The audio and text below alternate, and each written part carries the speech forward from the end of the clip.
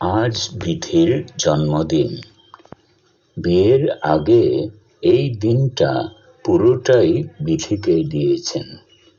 দুজনে একসঙ্গে ঘুরেছেন, একসঙ্গে লাঞ্চ, ডিনার।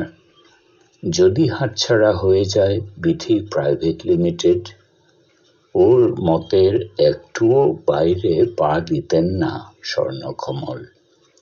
বিথি চাইতো ওর জন্মদিনে কারখানার শ্রমিকদের বোনাস দিতে। স্বর্ণকমল নিজের হাতে বোনাস তুলে দিয়েছেন শ্রমিকদের হাতে। বিয়ের পর এই রেওয়াজ তুলে দিলেন স্বর্ণকমল। তবে বিথিকে উপহার দিতে ভুলেননি। সেটা কোম্পানির কাউকে দিয়ে জুয়েলার্স থেকে আনিয়ে নিতেন। রাতে দিতেন বিথিকে।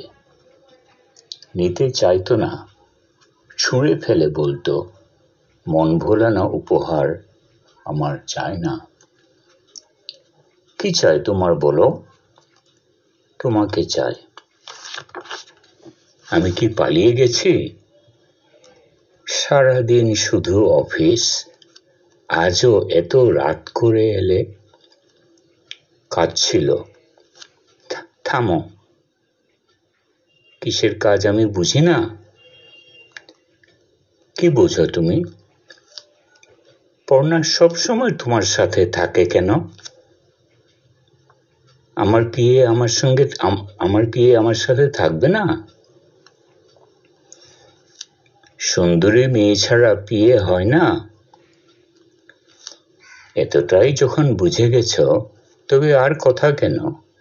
না, এটা ধরো। আমি ছুঁয়েও দেখব না, শুধু ছেলের দিকে তাকিয়ে সংসারে আছি।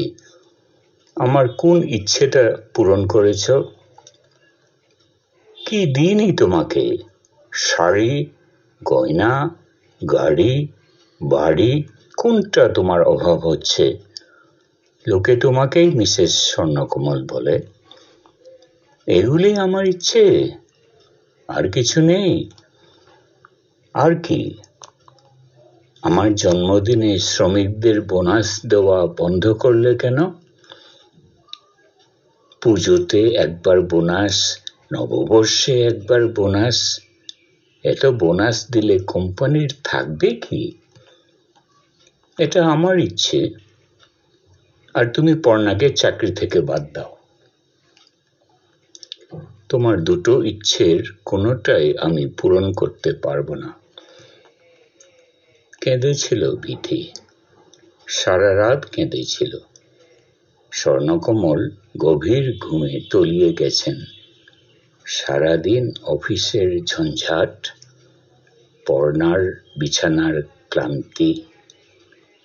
তৃপ্ত শরীর এখন বিশ্রাম চায়।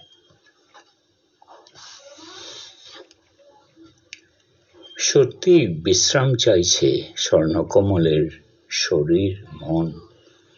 আজ অফিসে যেতে ইচ্ছে করছে না। সারাটা দিন বিথিকে দেখবেন।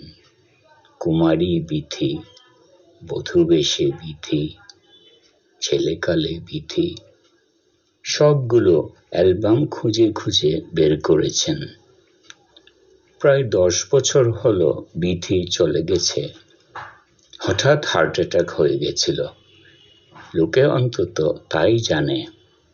শুধু স্বর্ণকমল জানেন হঠাৎ নয়।